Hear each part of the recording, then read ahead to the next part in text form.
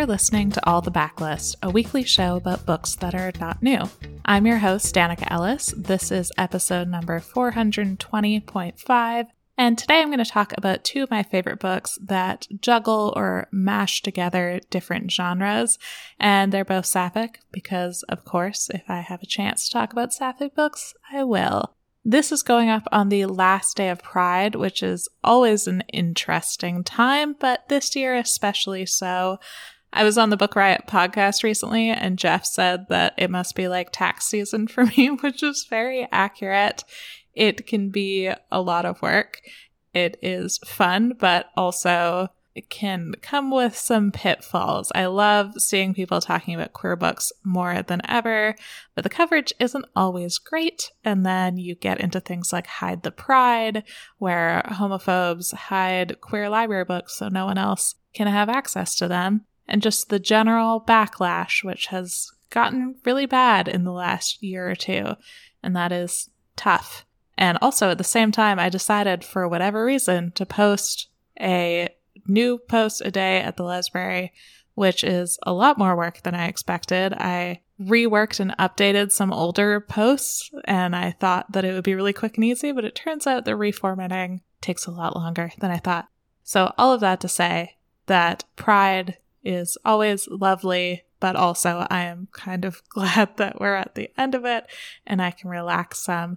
But also, where I live, Pride actually is in July. So the Pride Parade, all the Pride festivities, they're in July. So I'm looking forward to Pride Part 2, which is all of the fun of Pride and none of the work. So that is going to be very exciting. But before I get into the books I'm going to talk about today, I do want to give a shout out to our new newsletter, The Deep Dive. This is one I have been writing for, and I'm really enjoying both writing for it and reading it. If you want fascinating stories, informed takes, useful advice, and more drawn from our collective experience as power readers, teachers, librarians, booksellers, and bookish professionals in general, you should subscribe to The Deep Dive. It is a bi-weekly newsletter that will inform and inspire readers delivered to your inbox. You get the first read for free. That's the Power Reader's Guide to Reading Logs and Trackers. And you can check out all the details and choose your membership level at bookriot.substack.com. It's been so fun to write for it. I really have enjoyed getting to explore a bookish topic in depth. A lot of them have been bouncing around my brain for a while, but I haven't really had the right place to talk about them.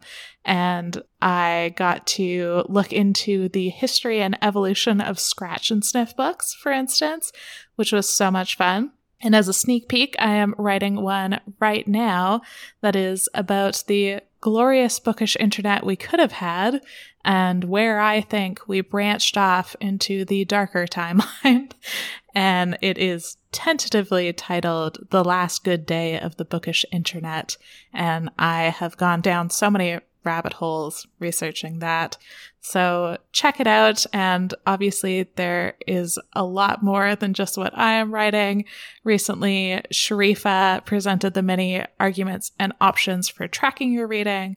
Vanessa broke down Mexican history through Like Water for Chocolate, and so many more interesting things looking at Colleen Hoover, the phenomenon, and other things that I can't talk about yet, but you should check it out. It's a lot of fun. And I will take a brief break for our sponsor, and then let's get into it. So the first genre-mashing, genre-bending book I want to talk about is Light from Uncommon Stars by Rika Aoki. This is one of my favorite books. I love it so much, and now that it's been out for a year, I can talk about it here, which I'm excited about. This is such a tricky book to talk about or to recommend because it plays with genre so much. It defies expectations. It is something that I think of as very cozy and comforting, but it also has some just brutal scenes in it as well. So it's hard to reconcile those, but this book does it so well. It's just my description that has a hard time with that. It is about aliens and demons and curses, but it's also a very grounded character study. It's hopeful and comforting, but it also talks about abuse. There is a lot of trans misogyny, and somehow all of that comes together into such an incredible story. But I would recommend looking up content warnings. As I said, there's quite a lot of trans misogyny, there's some racism, there's some difficult scenes of abuse. So yes, I would recommend looking up a full list of the content warnings, but that's kind of an overview. This follows 3 different main characters. There's a trans teen girl who is running away from an abusive family, and there is also a violin teacher who is nicknamed the Queen of Hell, and she is the one who's sort of in a fantasy novel. She sold her soul in order to get her violin skills and become famous, and now she has a chance to save herself by securing 7 other souls in her place, and she's already done that to 6 people. She just needs a 7th. And then the third character is Lan, who is a refugee from another world who is now running a donut shop. So you've got this alien sci-fi story, you've got a fantasy story, and then you've got a sort of coming of age realistic story. And it's like each character is living in their own genre. So when they come together, that's really interesting. When Shizuka hears Katrina playing violin in the park, she immediately recognizes this is it. This is the 7th soul that she is going to get. She can take her in as a student and then convince her to sell her soul, and she will finally be free of that bargain. So she takes her in, and at the same time, they stop into a donut shop, and that is where Shizuka meets Lan, and they have a little bit of a romance there, which is quite cute, but it is definitely not the focus of the story. That kind of plays out in the background.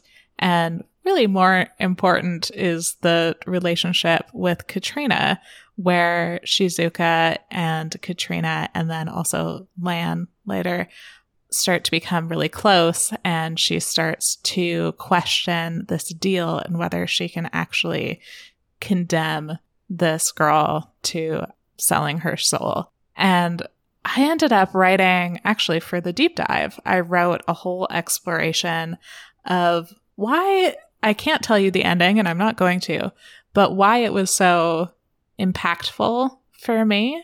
And it was just another example of how this story plays with genre and plays with expectations. And I absolutely adored it.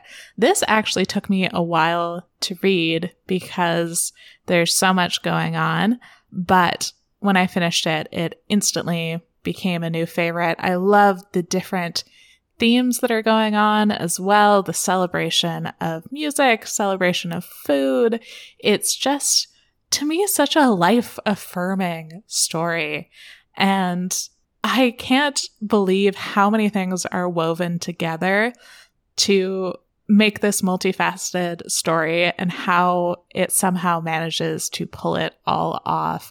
That you can have a story that's part fantasy, part sci-fi, part contemporary coming of age, and just have it feel so cohesive.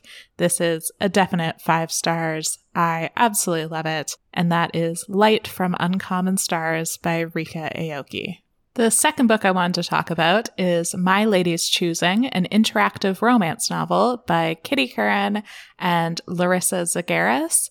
And I don't think I've heard anyone else talk about this book, which is a shame because I think it is so fun. This is an interactive romance novel, so it's a pick-a-path romance novel, which I don't think I've seen before.